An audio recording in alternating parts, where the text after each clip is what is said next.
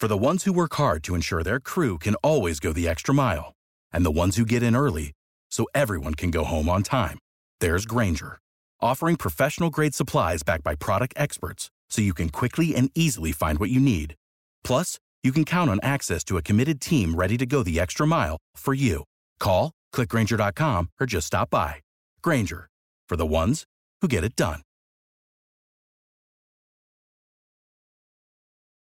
Save big money on your outdoor project now at Menards. We have everything you need to keep your outdoor power equipment running smooth so you can keep that lawn in tip-top shape or enjoy some time on your boat. Right now, all FVP, lawn and garden, and marine batteries are on sale through May 5th. Check out our entire selection of FVP batteries today and view our weekly flyer on Menards.com for more great deals.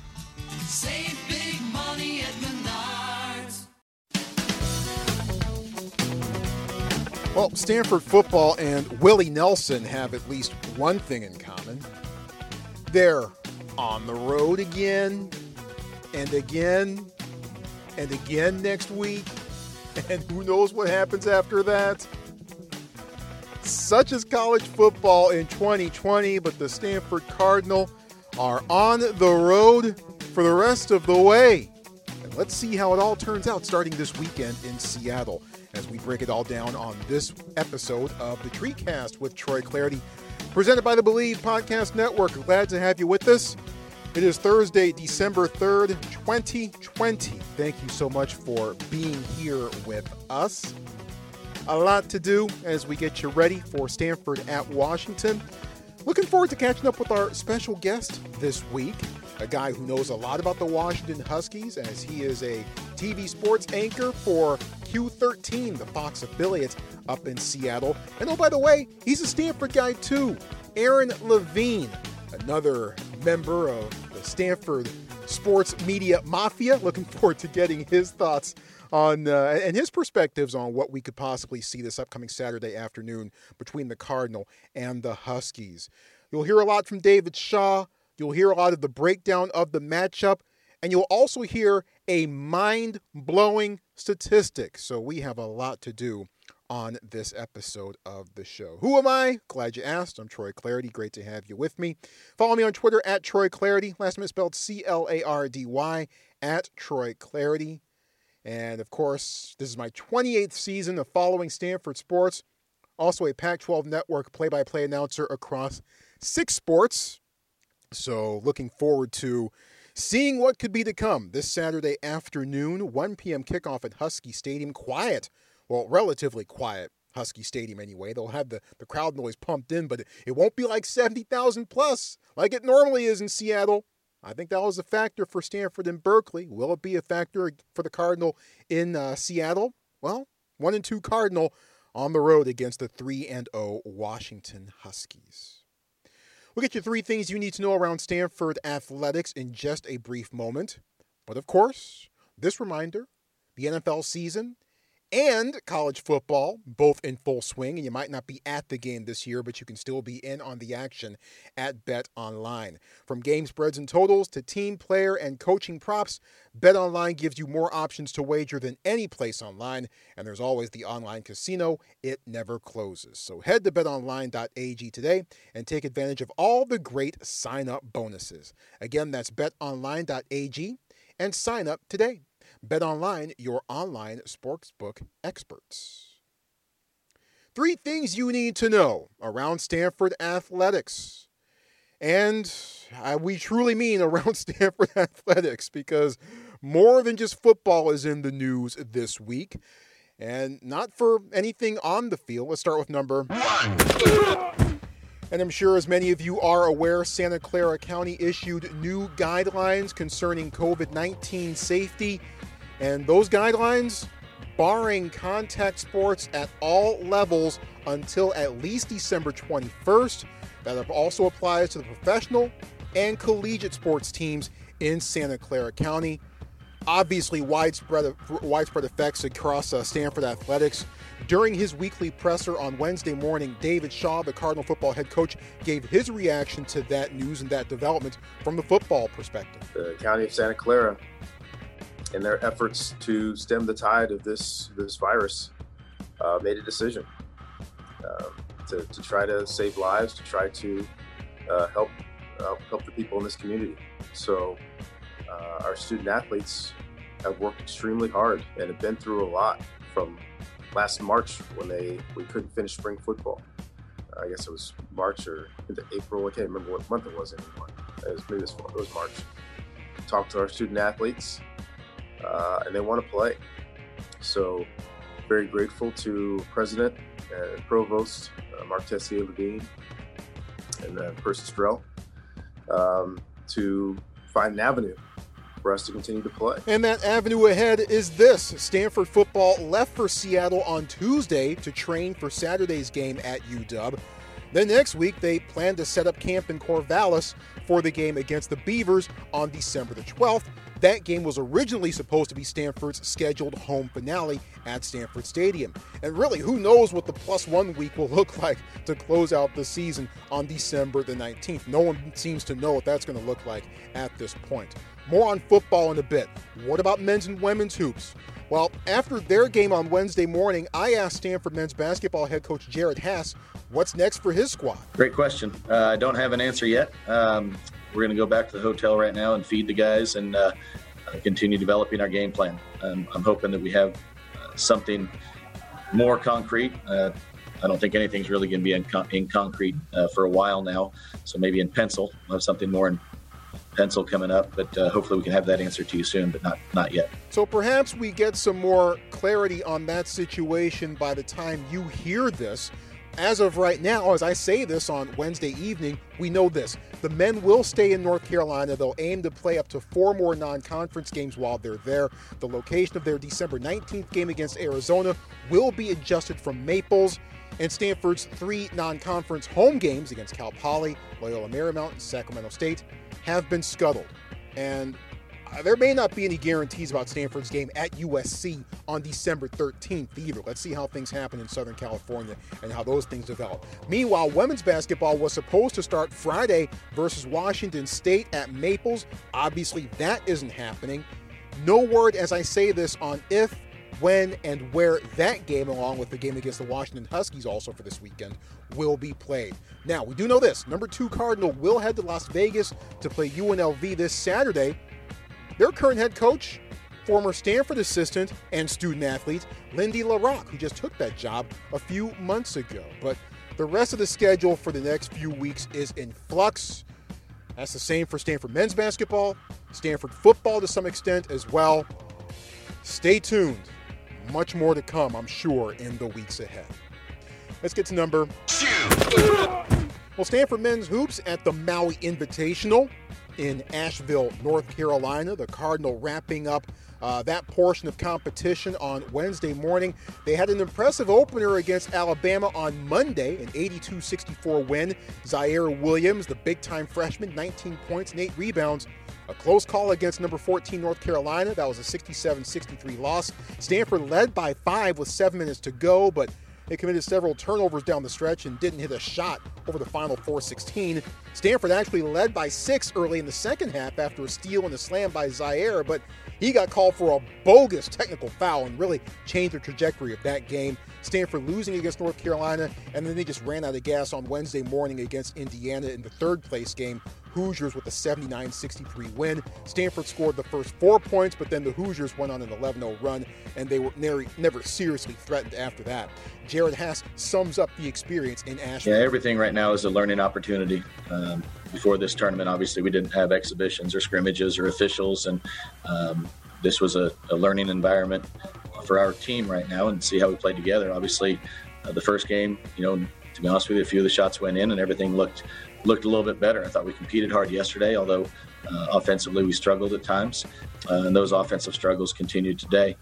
Zaire in particular, he's going to learn. He's going to learn quickly about the physicality of the college game and just the nuances that we can help him with as well. I think he will have a ton of success. I know he's eager and willing to grow and learn, and we're going to help him do that. Yeah, Monday night after the Alabama game, I was checking Twitter, and there were a lot of folks quick to anoint Zaire Williams as for real. And he probably is. He probably will be. But let's get more of a body of work for him and more of a body of work for the team before we start making any grand generalizations. Now, that's being said, I thought that Alabama game, and I said this on Twitter myself, I thought that Alabama game was a really good start. Then again, good starts for this program haven't necessarily been the problem, have they? Stanford 1-2, and now they're off to, well, we'll see. We'll see what happens, what they're up to next. Let's finish things up with number 3. And congratulations to Stanford football defensive end Thomas Booker. Not only did he cement his place in big game lore with his blocked extra point to beat the Bears last week, he also won Pac-12 Special Teams Player of the Week honors. You might remember that extra point preserved Stanford's 24-23 win with 58 seconds to go. We talked a lot about Stanford's commitment to special teams on the post-big game episode. I highly suggest you check it out if you want to relive all of that. Thomas, of course, is getting it done defensively, too. He's had good moments in all 3 games played by Stanford so far. Really helped to stabilize things along the line of scrimmage for Stanford in that first half against Cal when the Bears were in some position to really put that game away early. And, of course, he recovered that critical fumble in the second half. So Thomas Booker having an effective season and now adding some hardware to his mantle. Congratulations to Thomas Booker, the reigning Pac-12 Special Teams Player of the Week. Those are 3 things. A more thorough breakdown of Stanford, Washington coming up later, as is our special guest, Aaron Levine, former Stanford alum. Well, not a former Stanford alum. He still is. He's got the degree hanging on his wall, I'm sure. But Aaron Levine from Q13, the Fox TV affiliate up in Seattle. I'm looking forward to talking Stanford, Washington with him. But more details on football's situation as they are up in the Pacific Northwest for this week and next week as well, as they're bunking down in Seattle for this week and likely will be hanging out in Corvallis, getting ready for their game against the Beavers on December the 12th, as we mentioned. During his weekly media availability, which was on Wednesday morning this week because the team was traveling up to Seattle yesterday, Shaw was asked to take us through the process that led Stanford to head to Seattle early and his immediate reaction when he heard the news. I don't think we have enough time to let you know all the things that came not just through my mind, but all the conversations that were had. I would say this in general. Our operations staff, led by Matt Doyle and Callie Seibman-Dale, just have been outstanding. By really Friday evening, having an idea what the county was going to, they're very transparent about what they wanted to do. They gave, we all love to have a little bit more of a heads up, but they gave us an indication of where they were headed.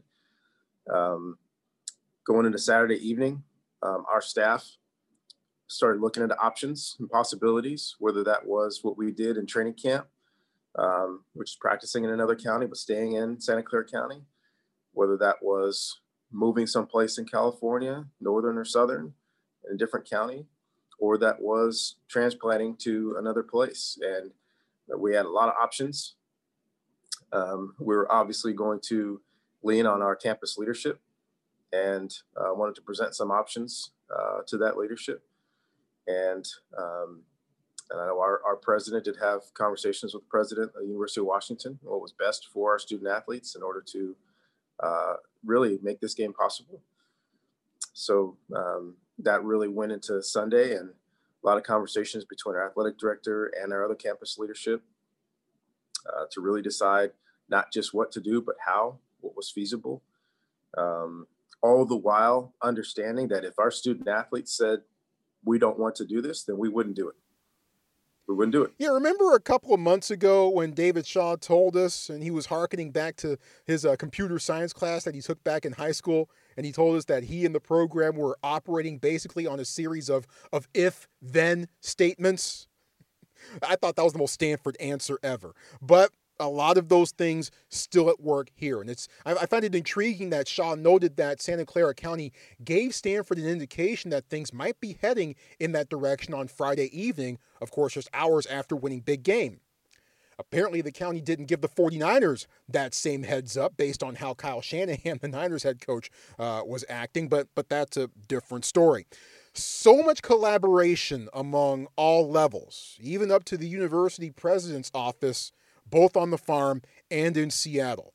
Now, the Bay Area, doing the same thing they did in training camp, heading over to Woodside and practicing there and then flying up to Seattle, might not have been a viable option because who knows if the other counties, and not just in the Bay Area, but who knows if the other counties might follow suit with similar guidelines. Kind of just seems like a matter of time, especially here in the Bay Area. So I'm sure the Cal football operations folks are have a lot of options on standby and at the ready. A lot of questions, plenty of challenges, but where many folks might see obstacles in this situation, David Shaw this week sees opportunity. We've got a great opportunity to play the game that we love on national TV against a very good Washington football team. So for me, hey, let's get there and let's prepare and let's go play with a great attitude and mentality and do our best to win. And that's certainly the right attitude to take, right? I mean, no use getting frustrated, no use throwing tantrums on your radio shows, or anything like that. You just got to go through it and get it done and attack it with enthusiasm. I don't know if enthusiasm unknown to mankind, that guy's got his own problems right now, but I think you get what I mean. So I think David Shaw has the right attitude about this. It's certainly the attitude that he certainly needs to be taking as the head coach. And if attitude is contagious, as many people say, Shaw says that spirit has been embraced in the locker room too. Student athletes are more resilient than we are, right? We have so many anxieties and worries and all these things. And a high percentage of the student athletes will look and say, I get to go stay in a hotel and get to play football. All right, let's go, right? You're going to feed me and give me a place to lift weights and allow me to enjoy myself when I have some free time and stay within the rules. Hey, let's go do it. Again, the right attitude. And I'm sure if I'm 20 years old, I'm probably thinking the same thing. Now, some logistics here. Stanford, as mentioned, traveled to Seattle on Tuesday, and they held practice that night at Washington's indoor football facility. How did that happen? Shaw explains. We had no intention of practicing at the University of Washington, but on short notice, trying to find a high school that was available with a lot of high schools that are in session right now and have and using their facilities for a variety of sports. We just couldn't do it on 1 day notice or a day and a half notice. So Washington said, hey, you don't have a place to practice. We'll give you a place to practice for Tuesday night. We're set for the rest of the week, going to various other locations. Just that one night. So the Dogs lending a helping hand. Helping paw? Anyway, Shaw didn't reveal which high schools the team is practicing at this week because, not that he didn't want to tell us, but because he just wasn't sure that if he did tell us that would run afoul of NCAA recruiting rules, which, of course, the NCAA acts like hawks on. Shaw was asked if they're treating this like a bowl week, and he said no, mostly because there are no functions to go to. It's not like they have some big luncheons or a big city parade or anything like that. Side note, sad to see the El Paso folks cancel the Sun Bowl this year. Look, El Paso isn't Pasadena, but they do a fantastic job of putting on that event, and the hospitality in El Paso pretty much second to none. It was very sad to see that the Sun Bowl is canceled for this year, but I understand, especially given how the situation with COVID-19 seems to be down that way. Anyway, Shaw said they're not treating this like a bowl week, but they are able to map out the days ahead pretty easily, and that it also helps that classes are done for the fall quarter. So Stanford football is making it work, and they're going to have to do so for the foreseeable future. This week in Seattle, next week in Corvallis, and the week after that, who knows? Who knows? One more quick soundbite from David Shaw on this subject that I'd like to play for you. As he says this whole situation comes down to two questions. I was on two different committees over the summer and into the fall. These COVID working groups, and we always ask two questions: should we and can we? And the should we is always answered by the student athletes. Now, I'll disagree with Shaw here a bit because the should we part of it shouldn't be answered by the student athletes. It should be answered by the virus. Of course, the student athletes want to play. I want them to play too. But, and I said this all summer when we did this every week on the TreeCast, and we had no idea which direction things were going to take. I said this all summer. Until we get a handle on this thing, and until our national leadership takes this virus seriously, this isn't about what we want. So the should we part should be dictated by the virus and only the virus.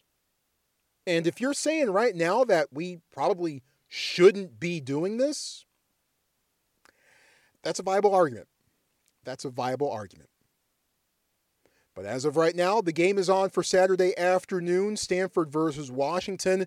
Real live football expected to be coming your way once again this weekend. Let's talk about it as far as on-field developments. Some personnel notes for Stanford. Cornerback Ethan Bonner, who did not play against Cal, tried to give the go in warm-ups, but did not get the green light to participate in the game. Salim Turner Muhammad came in Bonner's stead and had a pretty big impact on that game. Bonner did not make the trip with the team up to the Pacific Northwest, as that injury perhaps a bit more long-term than initially thought.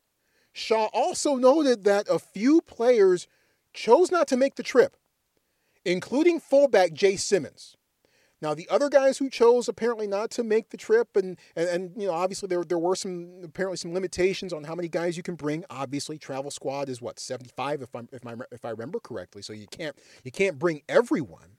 But the other players that chose not to make the trip are guys who haven't seen and or weren't expected to see playing time this year. And Simmons was the only guy normally on the two deep who chose not to make the road trip. So just those couple of personnel notes for you. Now, when it comes to the Cal game, special teams probably won it for Stanford. The defense had its best performance of the year, and the offense did just enough. Can the offense do more, especially against the Huskies? If so, how?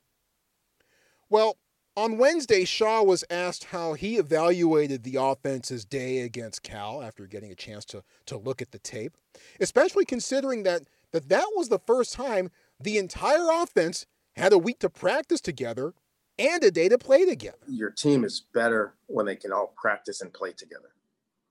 And that's what I'm looking forward to going forward, hopefully the next few weeks in particular, that we can keep everybody healthy and on the field.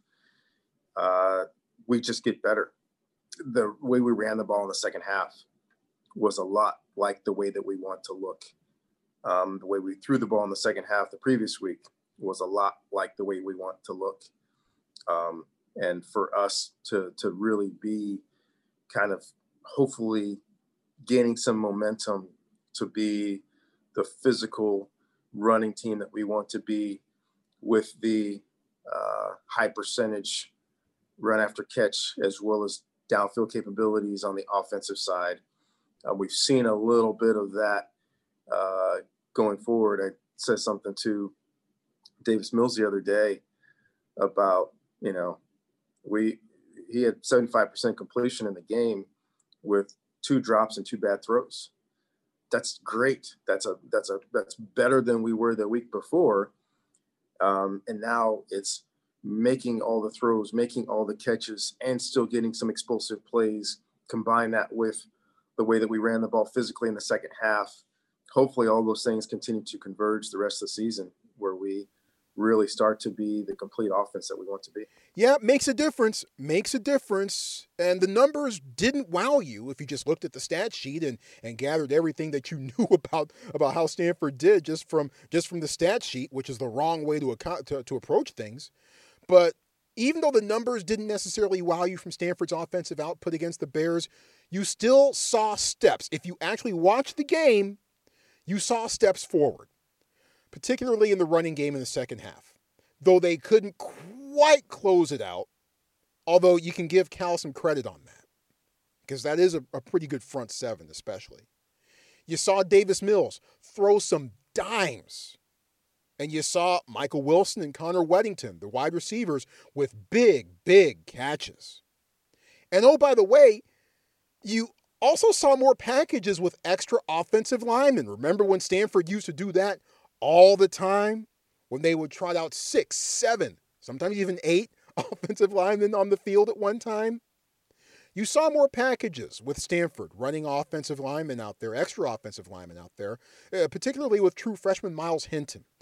I asked Shaw on Wednesday how nice it is to finally be able to run those extra packages, something we didn't see at all last year because of injuries, and what it could mean for Stanford's offense going forward. Yeah, as most of you know, that was just part of base offense for us. And it's been that way for 10 years. It's just last year, we just had to play the 5 guys that were healthy. We didn't even have 6 half the time.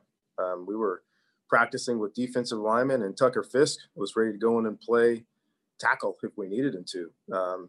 But this year, for us to be able to have these guys ready, I mean, we've got really about 8 or 9 guys that are ready to play.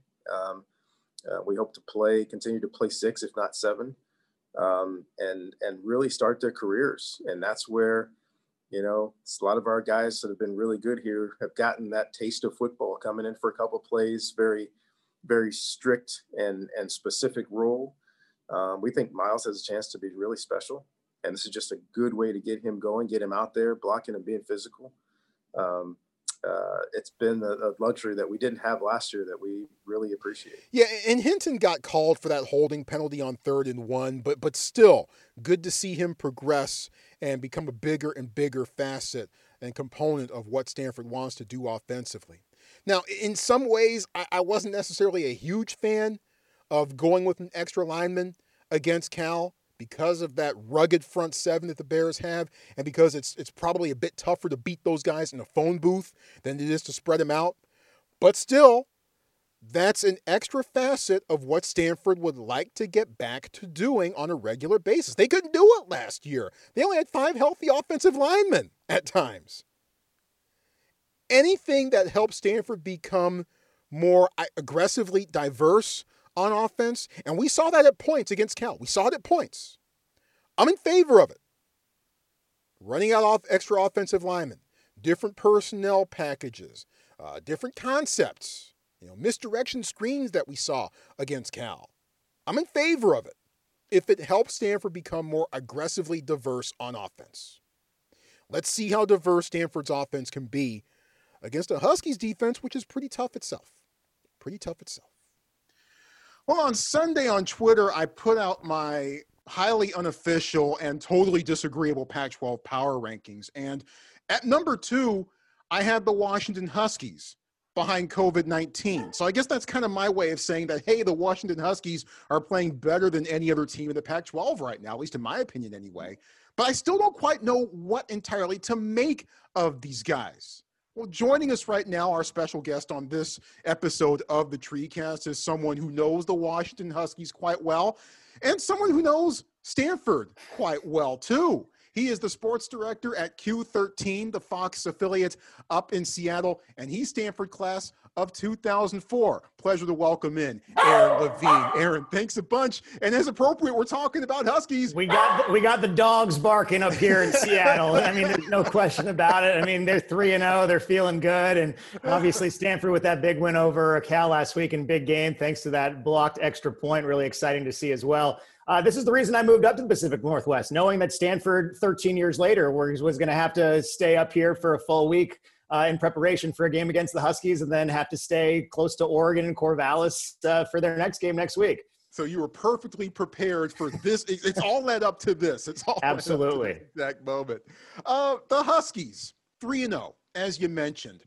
Close win over Oregon State, maybe some shenanigans with some refereeing and some spotting going on in that game, maybe putting that one in a little bit of dispute, but still a close win for the Huskies. Blew the doors off the hapless Wildcats and took them 30 minutes, but they came on strong and were able to overtake the Utah Utes last week. I'm not quite sure what to make of the Huskies myself, even though they are playing well and they are 3-0. What do you make of the Huskies right now? Well, all of a sudden, after that big Oregon State win in the game previously known as a Civil War over Oregon last week, Oregon State might be a better team than we originally thought. So that first week win over the Beavers looks pretty good. They blew out Arizona, as you mentioned, in week 2. I think they were kind of high on their horse going into week 3 against Utah. They had come off of that blowout win. They have run the ball so dominantly the first couple of weeks that I really believe that they thought they could just run over anybody. And they clearly couldn't early on against Utah, and Utah was really solid early in that game, taking a 21-0 lead at halftime. The fact that they were able to turn it around and chip at that lead, and more than anything, come back thanks to a redshirt freshman quarterback in Dylan Morris, who had thrown 3 previous interceptions in the game, and lead a game-winning 88-yard drive down the field at the end of the game when it meant the most. That says a lot about your really young signal caller, who has been very reliant on a 3-headed attack of a running game so far this year. But they have a defense that can pretty much keep them in games, which they showed in the second half of last week. If the offense rises to the level and rises to the occasion the way they did last week, I really believe they can beat anybody in this conference. Yeah, certainly those early returns do seem to indicate that. And Dylan Morris, the winner of a 4-man quarterback race. I'm not sure I've ever seen a 4-headed quarterback race. You kind of hinted at it there a little bit. What are some of the early returns on Morris and some things that he's shown so far this year? Well, it's interesting because that first week, he clearly relied on the running game. And it was a little rainy that week in Seattle. And so I said, listen, week 2 against Arizona, they're going to let him throw the ball a little bit more. And I guess the final stats didn't necessarily show that. He threw the ball, had 1 more pass attempt the second week than he did the first week. But it felt like they gave him more chances to do so. And if you go back to game 1 against Oregon State, he had 2 passes in the red zone that should have been caught by his wide receivers. He's not getting much help from his receiving core right now. They've had a lot of drop balls early on in the year, especially in the first 2 games. If those guys finally step up like they did a little bit last week, you saw Puka Nacua step up, and then Cade Otton has become his favorite receiver at tight end the last couple of weeks. Those are safety blankets for a young quarterback like Dylan Morris that he has clearly realized that he can rely on so far this year. I mean, it's also kind of strange that this weekend at Husky Stadium is supposed to be senior night. I mean, it feels like the season just began and all of a sudden they're playing their last home game of the year. But then again, I mean, you're on a tight schedule this year. You have to learn a lot about your team in a very short amount of time. And I think that's what we learned so far, is that Dylan Morris is up for the task in whatever kind of game they want to play that particular night. He can throw the ball, but he also has a dominant running game that he can rely on as well. And as you mentioned, a very good tight end in Otton. I'm very impressed with what I've seen from him so far this season.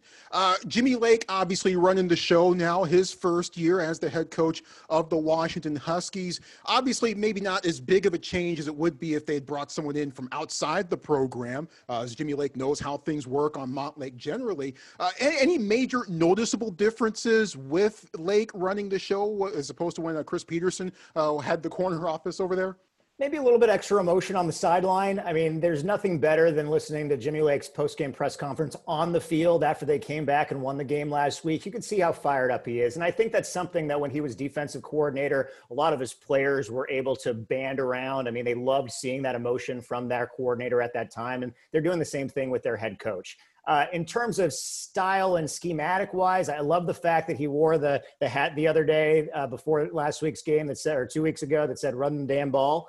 And then what did they do against Arizona? They came out and threw it a bunch in the first couple series. So he's got that gamesmanship going on a little bit as well. But at the end of the day, this team is very similar to the Chris Peterson coach team. They want to run the ball, establish the run, be dominant at the line of scrimmage, and have this dominant defense. That's not going to change. I mean, the secondary that this group has had for the last few years and the amount of NFL talent that they have been able to churn out has been really impressive, from Budda Baker to Byron Murphy, who's now both playing for the Arizona Cardinals, and Taylor Rapp, the safety. And now you have Elijah Molden, who's probably the leader of that group this year. Keep an eye on number 3. He had an interception last week, and he single-handedly can keep the Huskies in any game as well. Yeah, I remember a lot of people in the state of Oregon were mad when Holden went up to Washington. And, of course, ZTF, number 58, who's just been wrecking shop so far this year as well.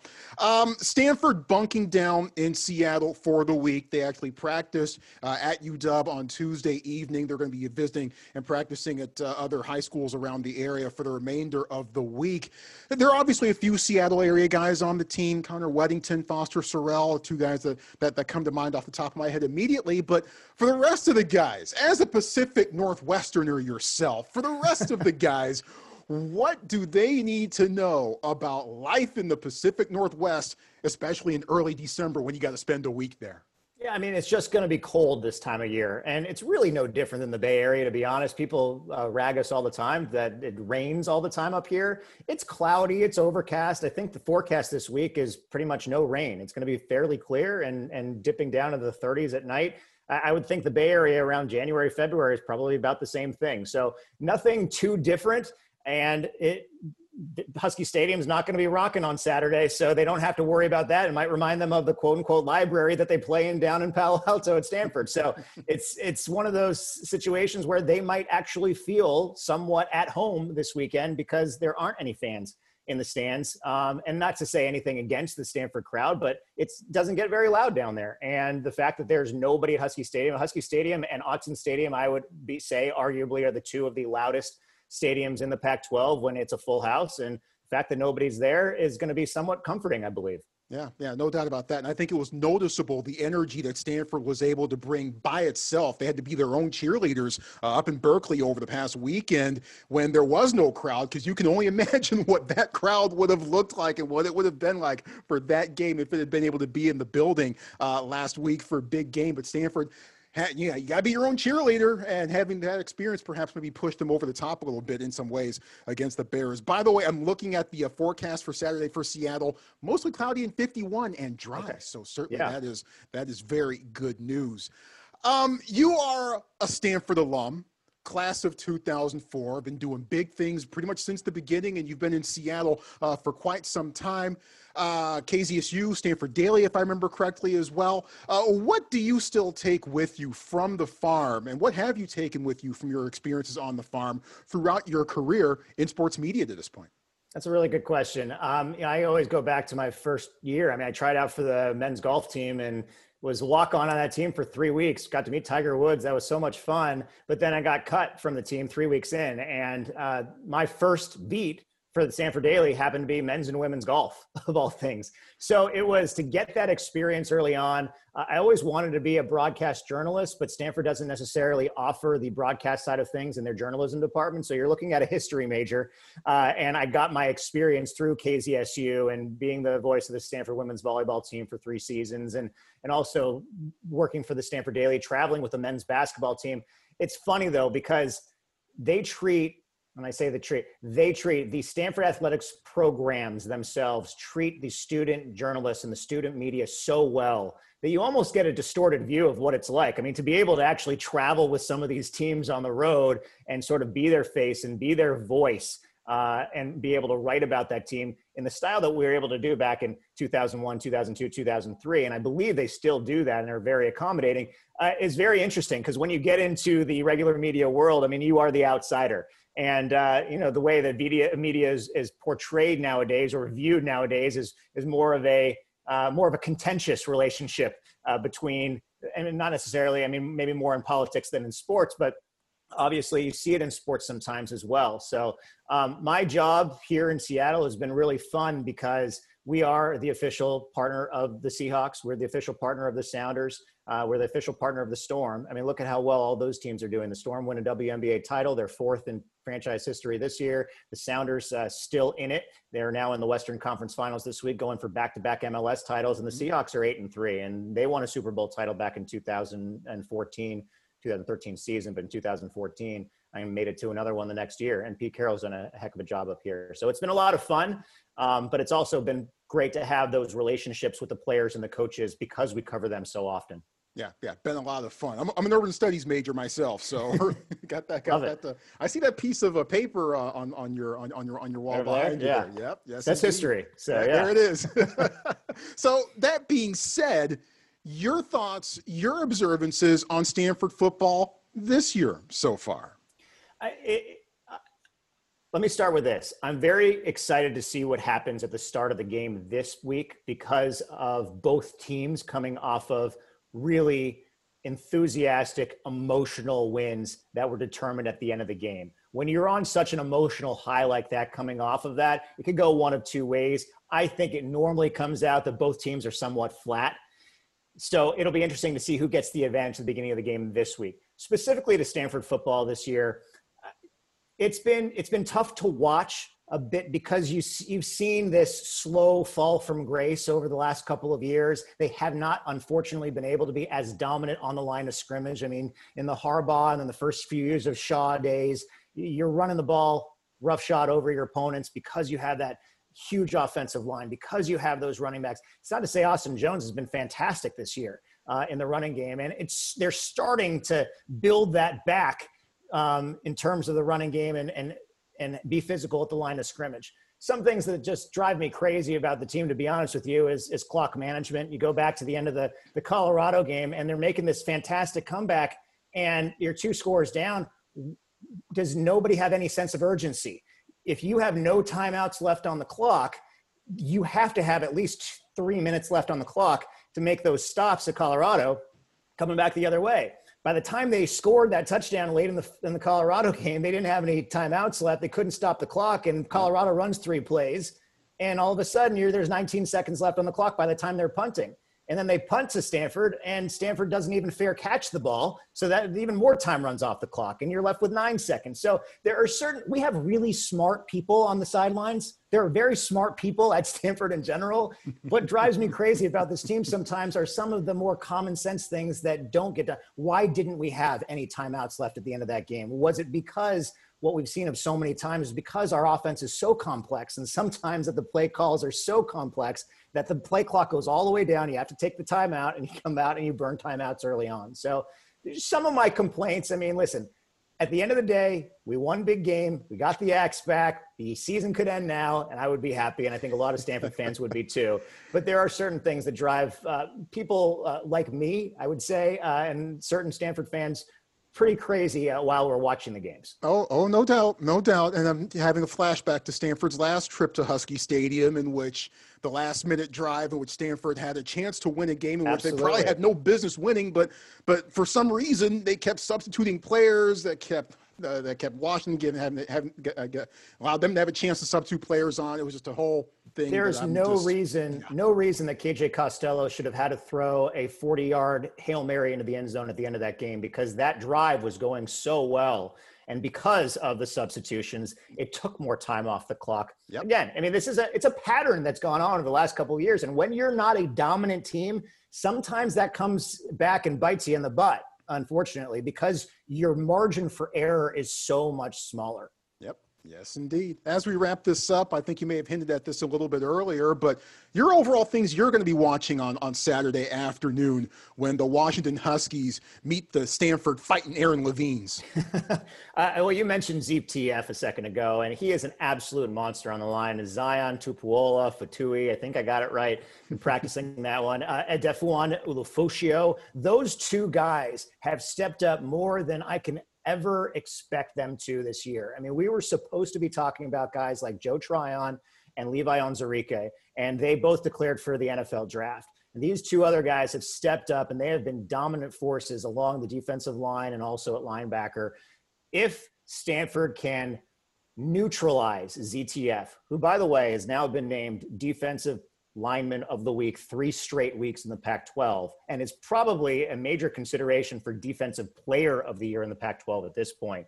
If they can neutralize him, start winning those battles on the line of scrimmage, I think Stanford has a chance. Now, listen, they're double-digit underdogs in this one. I know they're double-digit underdogs against Oregon, but look at that first series against Oregon. They were able to run the ball all the way down the field. Why they didn't stick with it at the 1 or 2 yard line is beyond me, but try and establish that run. See if they can do that early on. That'll only open things up for the passing game. I know Davis Mills hasn't necessarily been completely on target on some of his long throws this year, but he's had guys open. And I'd love to see that connection with Fehoko happen a little bit more. use the tight ends too, and hopefully when it comes to the fourth quarter, they're in the game.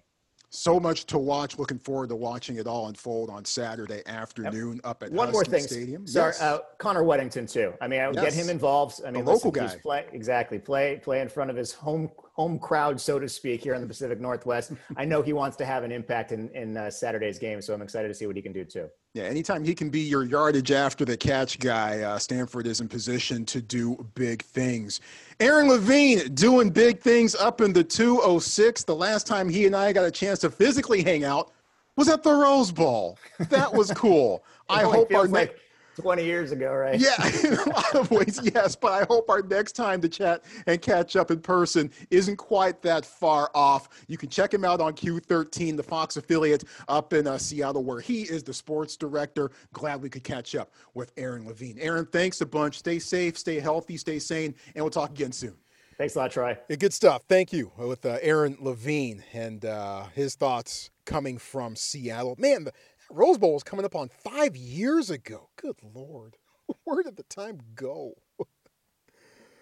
But the Washington Huskies are coming off a 24-21 win over Utah. They just sleepwalked in the first half. The Utes looked pretty spry. Then the Huskies defense led the way to a comeback, and the Utes started to look like a team that was just barely prepared for the Huskies and was on the road. David Shaw with his initial thoughts on UW. This past game, they showed unbelievable resilience. They are long, they are athletic. They've always been good on defense, and they're physical up front.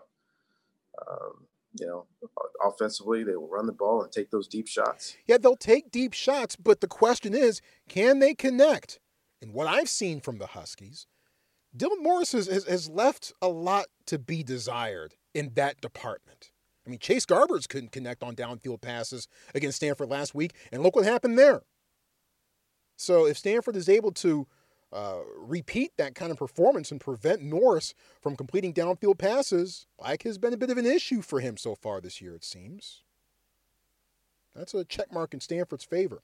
Now, watching and paying particular close attention to Washington's game against Utah last week, two guys caught my eye. Tight end Cade Otton, he wears number 87, and outside linebacker Zion Tupuola-Fetui, number 58. They call him ZTF for obvious reasons.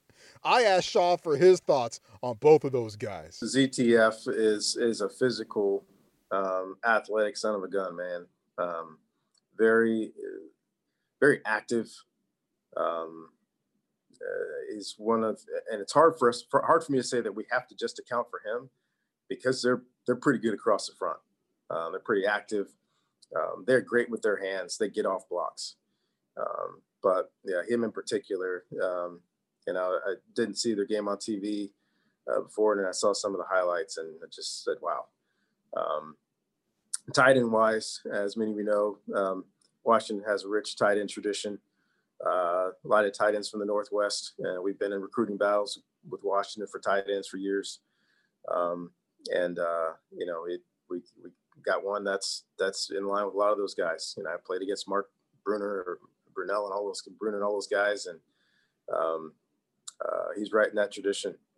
Athletic, got good hand-eye coordination, good body control for a guy his size. He's made some tough catches already this year, so he'll be somebody that we have to account for, because once again they like throwing the ball down the field, and he's not the only tight end that gets out there too. They got a few guys that get out there, so. That's part of their package, both to get physical and run the ball and well to throw the ball. Yeah, Stanford is tight end U, but don't forget some of the great tight ends who have come through UW over the years. My God, Ernie Conwell, that dude was a beast.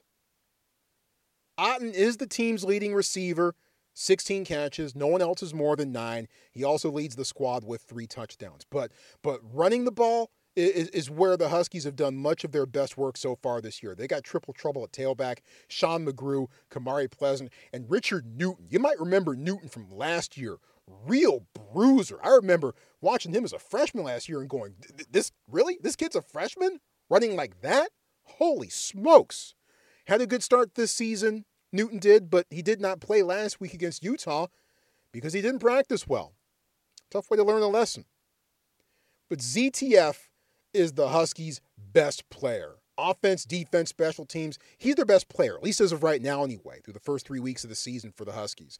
7 sacks on the year. 3 forced fumbles. A fumble recovered, a big one at that last week against Utah. And a pass broken up for good measure. Dude is a terror. Huskies also have cornerback Elijah Molden, one of the better corners, if not certainly the Pac-12, then maybe perhaps in the Western United States. You could even argue maybe in the country. Now, Elijah Molden, you might remember his dad, Alex, All-American cornerback who played for Oregon back in the 90s. That's why Duck fans were mad that Elijah went to UW instead, because he lived in Portland and Pops went to Oregon. Duck fans were so mad that Elijah went to Seattle instead. By the way, Andre Kerwin, you remember him? Former Stanford wide receiver? He torched Alex Molden for big plays in back-to-back years against the Ducks. The game-clinching touchdown in '95 at Eugene, the upset win for Stanford that day, and a 49-yard prayer on 4th and 12 that helped Stanford tie it up and eventually win it against the Ducks in overtime in '96. So Andre Kerwin remembers Alex Molden. Just saying. So the Huskies run the ball. They throw to their tight end, and they play pretty good defense. Calendar might say 2020, but that style of football indicates 1990 for the Washington Huskies. By the way, this is UW's 4th straight home game, by the way. They're slated to go to Eugene next week for the first, and as of right now, only time they're slated to go away from Seattle, but their 4th straight home game. Meanwhile, Stanford is playing the second of at least 3 consecutive road games. It'll definitely be 4 because they're not playing that +1 game on December 19th at Stanford Stadium. Keys to this one for Stanford, besides the usual, get 6 points instead of 3 and get off the field on 3rd down. More on that in a bit, by the way. But besides those 2 usual evergreen keys, Stanford's linebackers better be ready. Outside and inside. They better be ready, man, in run support and in helping cover Cade Otton. I'm going to be intrigued to see if Lance Anderson gets diabolical and dials up blitzes against a redshirt freshman quarterback who has looked like a redshirt freshman at times. Lance dialed it up on a few occasions last week against Chase Garbers, and it was a beautiful thing to see. Similar things this time around for Stanford defensively? Who knows? No matter what, though, those linebackers, especially the outside guys, they better be ready. They need to eat their Wheaties against Washington this week. And I think the offensive line needs to get it back a bit. I hinted at this a little bit in the tree cast that came just after a big game. But I think the offensive line needs to get it back a little bit. We saw that. We saw the physical running game for a good portion of the second half against the Bears. Things that we hadn't seen since much of the first half against the Oregon Ducks, and things we didn't see at all against the Colorado Buffaloes in week 2. Offensive line, I think, needs to get it back a little bit, particularly the tackles. I'd like to see Foster Sorrell coming back to his home area, and Walter Rouse pick it up a little bit, along with the interior guys as well. So I think the offensive line, pass protection wasn't its best against the Bears. Pass protection is going to be premium this week, especially with ZTF lurking on the other side of the line of scrimmage. And now your mind-blowing statistic. Are you ready for this? I've been waiting months to bring this to you. Don't forget the Stanford Football Schedule 2.0 that was released back in July had Stanford opening up at Washington the last week of September before that finally got scuttled in mid-August. So I've been waiting months to tell you this, okay? Your mind-blowing statistic. Stanford's won 2 of the last 3 against the Huskies. That's obviously not the mind-blowing statistic, but it sets the context for it. Over those last 3 meetings, in the second half, on 3rd down, Stanford went 14 of 25. The Huskies, on 3rd down in the second half, the last 3 years against Stanford, the Huskies have gone 1 for 18. Explains why Stanford won those 2 that they won in upset fashion. And maybe could have won that other one after UW got out to a big lead. They couldn't stay on the field in the second half. That opened up the door for Stanford and led to that bizarre finish that Aaron Levine and I talked about and hinted at that I'm still scratching my head over. It still irritates me a bit. So those are my keys. You've got thoughts, I always welcome them. Hashtag TreeCast by far is the best way to make sure that your thoughts get heard on Stanford football, Stanford athletics. On the show, of course, I always welcome you to subscribe, rate, and review the program. And thank you for doing all of those things. One note that I would like to wrap up on, and was very saddened to see this news on Wednesday. Former Stanford defensive tackle Akom Udofia died on Monday in Phoenix. Akom played for the Cardinal from 2005 to 2009. I won't get into details of his death here. You can find them if you'd like. But it sounds like he may have been going through some things. And seeing those details is just a stark reminder. If you need help, reach out. Reach out. There's somebody out there who can help you. There's somebody out there. And probably something I need to do a bit more often, but check on folks. Make sure they're doing okay. I don't need to tell you what kind of year this has been and what could possibly be ahead in the next couple months or so. But just check on folks. Reach out. And if you yourself need help, reach out. Our special thanks to our special guest for this week's episode of the TreeCast, Aaron Levine from Q13 up in Seattle, class of 2004. Dream Job on ESPN. Remember that show? Aaron, of course, was a big part of that. Really glad that Aaron could break it down with us here on the show. Enjoyed that conversation. As always, the biggest thanks goes out to you for being with us here on the program. Don't drink and drive. If you do, you're the dumbest person on the planet. Just as dumb as the person who still doesn't wear a mask now. Mask it or casket. Now more than ever. Stay safe. Stay healthy. Stay sane.